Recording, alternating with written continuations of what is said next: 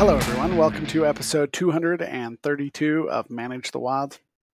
I'm your host, Nick Madsen. Today, we're going to be talking about the topic of whether wildlife can become political and when can it become political. And in today's podcast, we answer that.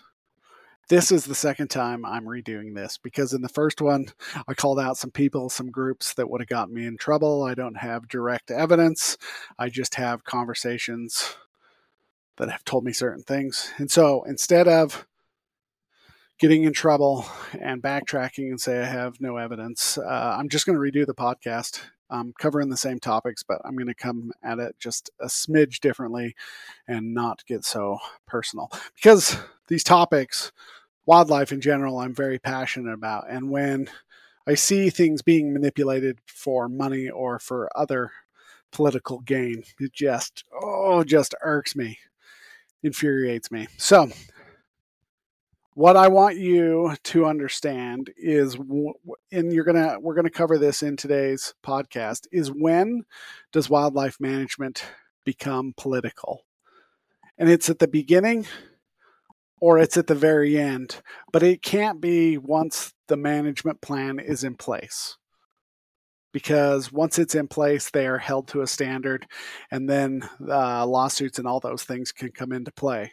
But before it becomes management, before it becomes a policy, or if there is an emergency, some type of emergency situation, then you can see some political stuff coming in.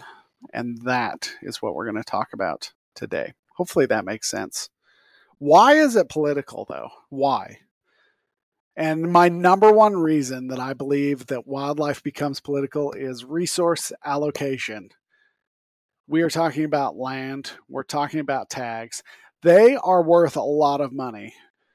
Nationwide, billions of dollars. There's a hunting industry, $6-8 billion a year that gets pumped into this hunting machine. And hunting permits are now starting to become more and more important. There's corporations out there that are buying up land so they can go hunting, so then they can use their product to show.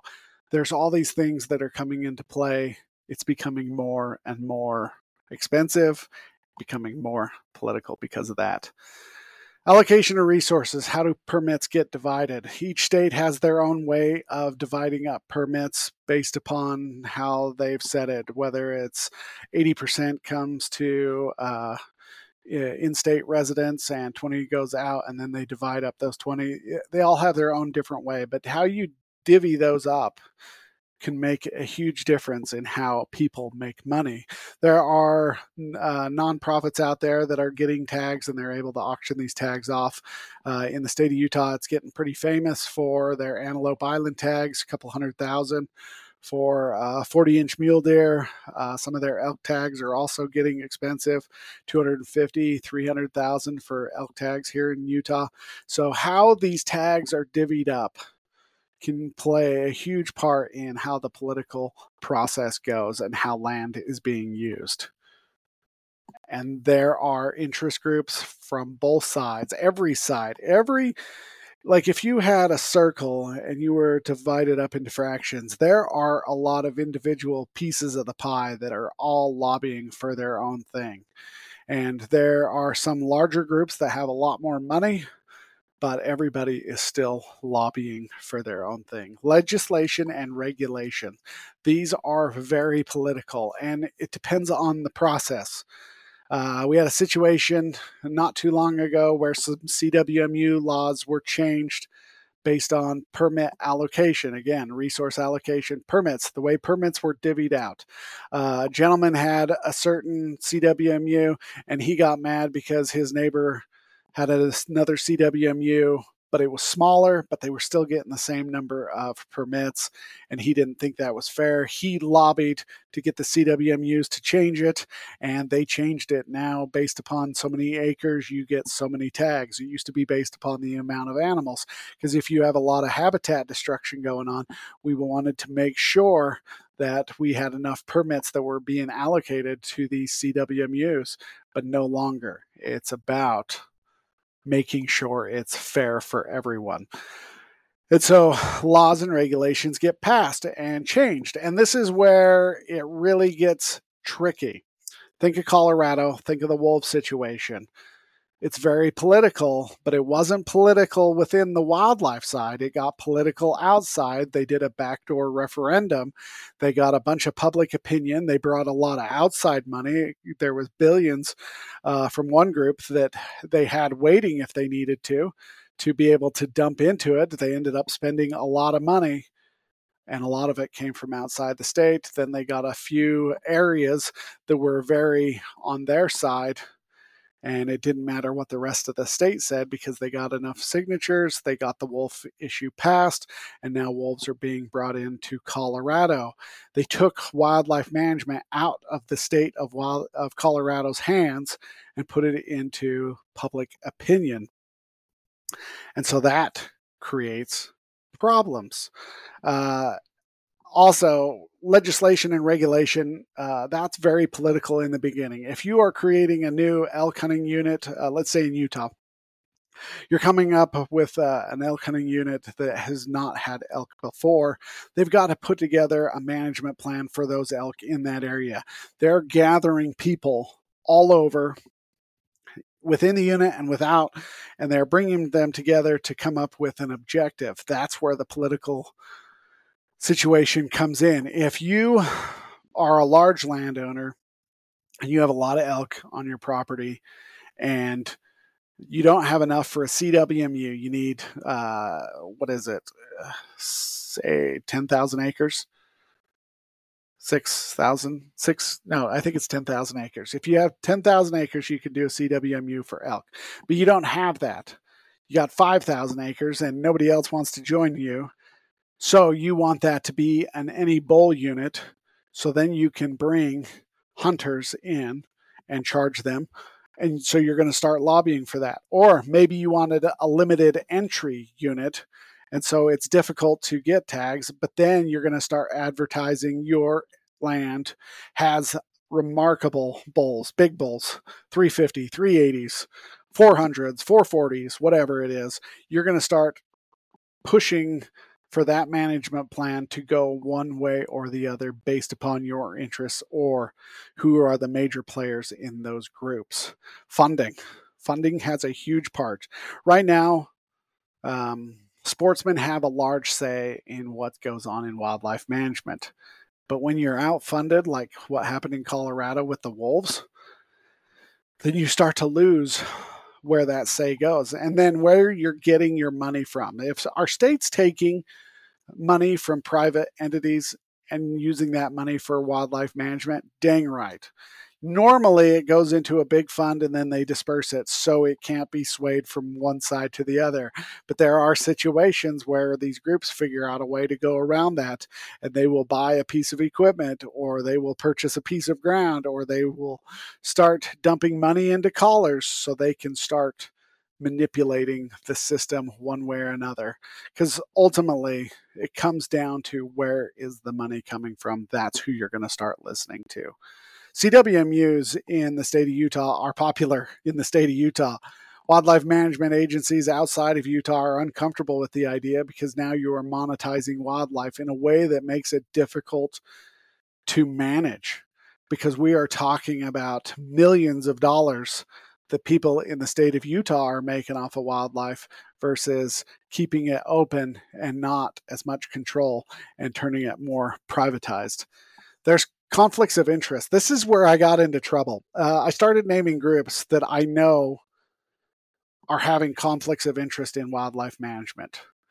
And so this is the section that I got to redo because I called out groups. We're not going to call out groups. Conflicts of interest happen in your local, regional meetings and your overall wildlife boards, wildlife commissions. They are happening always, because this is really where that conflict comes into play, where the politics comes into play. Before a wildlife management is ever created, let's say wildlife, let's say it's a mule deer management plan. You get your group and you come up with what you are recommending for a management plan for mule deer. In the area that I live in, it's been recommended that the population reach 20,000, which is insane because it's been that since the early 90s. And every time we get 19,000, 18,000, we crash 5,000, and then we have to start building back up. So now you get your wildlife management plan. As a biologist, you got all these people together and they all agreed on this plan. You then present your plan to the regional areas for their approval. Again, this is where politics gets introduced. People on these regional meeting or regional area committees are going to have their own groups that they are being sponsored by. If you're an ag guy and they're increasing elk by 20,000, 10,000, 2,000, you're not going to be looked at very favorable from all the other ag guys because you're allowing elk to increase, which is going to compete for the same food source resources as the cattle. And so you're going to start pushing and saying, no, that's way too high. If you're a sportsman that's involved with some type of group and their whole focus is on mule deer, and you start advocating for less mule deer, this is the situation we find ourselves in at the local area that I'm at, is we have a lot of people who are involved in these committees who are, it would be stupid for them to say we need less mule deer. Scientifically, we've shown that the population will never reach 20. But if they come in to these meetings and say we need less mule deer, they're going to get kicked out of their special interest groups, and it's not going to look very good for them. This is where the conflicts of interest come into play because they are advocating for or against wildlife based upon their own things instead of excusing themselves. Let's say that you are on one of these RAC meetings and you have a CWMU and you're changing CWMU laws, then you should excuse yourself from voting. That is not always happening. And so that's what needs to change.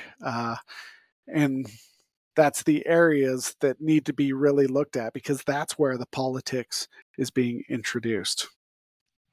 Also, another one is wildlife boards, wildlife commissions. Again, those guys are appointed by the governors. And so you need to look at those individuals very closely. What are they associated with? Who are they associated with? What are they focusing on? What could they care less? I've watched members who, you're talking about elk, and they could care less that you're talking about elk. But you start talking about cougars, and there is something, whether they're ag or something, they are just constantly going against cougars. It may not even be a part of the state where they are at, but their whole focus is to get rid of cougars or whatever the reason is. That's one of the situations why you're going to be hard pressed to ever find wolves actively managed here in the state of Utah and allowed to be here, is because it's such a heavy ag industry that it would be very difficult to bring that type of issue. And for these guys to vote yes on that would go against their livelihoods. And that's where the conflict of interest happens. Public opinion is huge. Colorado, the wolves, they just got that law passed because public opinion in key areas, not across the state, but we're talking about Colorado Springs, Denver, large cities, different viewpoints from the rest of the state.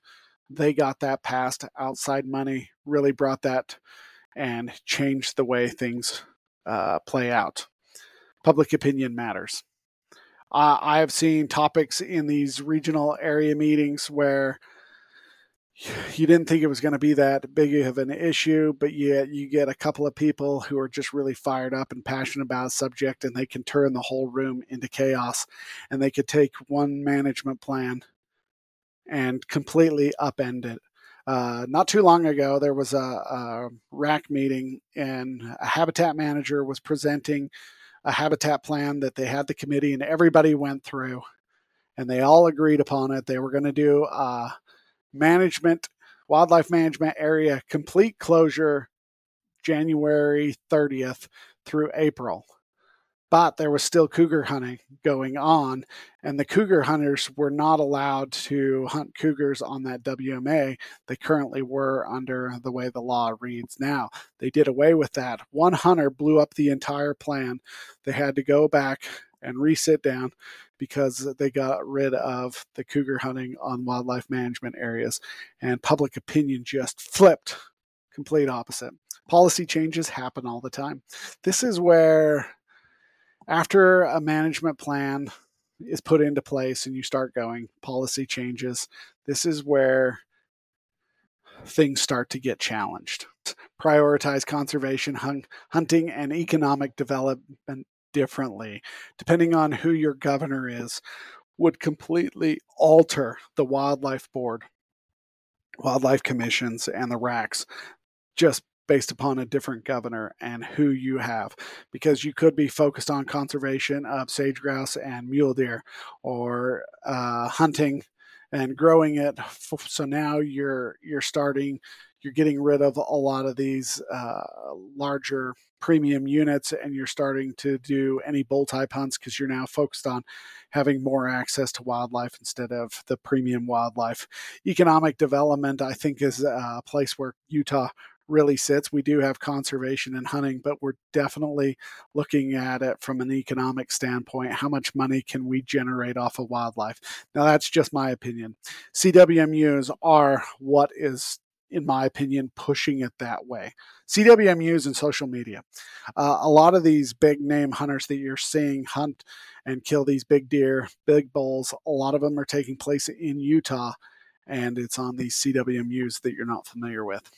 International relationships can change the way wildlife is managed. Think about migratory birds, geese, ducks, swans, all of these coming in the United States from Canada, and then from Mexico into the United States, from the United States into Mexico. Think about how those wildlife policies would alter if we had an unfriendly relationship. Let's say Canada all of a sudden is like, no, we're going to increase our harvest by double. It would really put a hurting on those flyways, and it would make less opportunity or leave less opportunity for people here in the United States. So you need to make sure that you are playing politically both sides. Mexico and the United States, they have an endangered species that currently on the border, hopping back and forth, and that's the ocelots. So there needs to be some working together there, making sure you have those good relationships to make sure you can manage and keep that population healthy, because it's on the brink of being lost forever. I'm going to talk about this one last. It was ethical and moral values, but environmental policy. When people think about environmental policy, they don't really understand. But then think about lead ban in ammunition. Now, I am not opposed to the lead ban and buying other ammunition. I'm completely comfortable with that. But it was also my generation where you started to see the lead ban popping up more and more. And it was my dad's generation that went from having no ban to using number 2s, number 3 lead shot on pretty much everything, to now they can't, and you're having to buy ammunition that's a little more expensive. I'm more comfortable with it. I think the generation down the road is going to be even more comfortable with it. And that one is another environmental policy. Those are often shaped outside of the state's controls, but there are some wildlife policies that are being impacted by environmental. And then let's talk about the last one, ethical and moral values. This one's a difficult one to talk about. It's politically motivated in one aspect or another. Let's say you're really comfortable hunting lions in Africa, and then you go out and you target one that has a social media following. Next, you're being called into question everything you've ever done in your life. And that's what we saw with Cecil and other situations. Now, I'm not opposed to going and hunting lions in Africa. I'm comfortable with it. I can see why people are both for and against it. A grizzly bear in Yellowstone wanders outside. of Yellowstone, and there's conflict there, and it ends up being shot because it attacked some guy on a trail, but it was yet bear number 33. We don't give them names. We give them numbers, but then we call them by their number, which is now a name. So we are doing the same thing. But there is always going to be debates over trophy hunting, whether you agree with it or you don't. Trophy hunting, even in the state of Utah, I'm really okay with it because of the amount of money that it brings in. $250,000 tag auctioned off for mule deer on Antelope Island, and all that funding goes directly to habitat funding. I'm really comfortable with that. But politics are in everything, but it's not the people you think. It's not the biologists. The biologists are required to manage species based upon the management plan, and any deviation with that can be a termination of their job.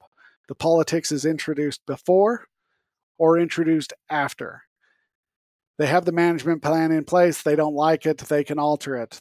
Before the management plan comes into place, they can use their political sway one way or the other to alter it. That is what I got going on for you guys today. Have a great day. Stay wild.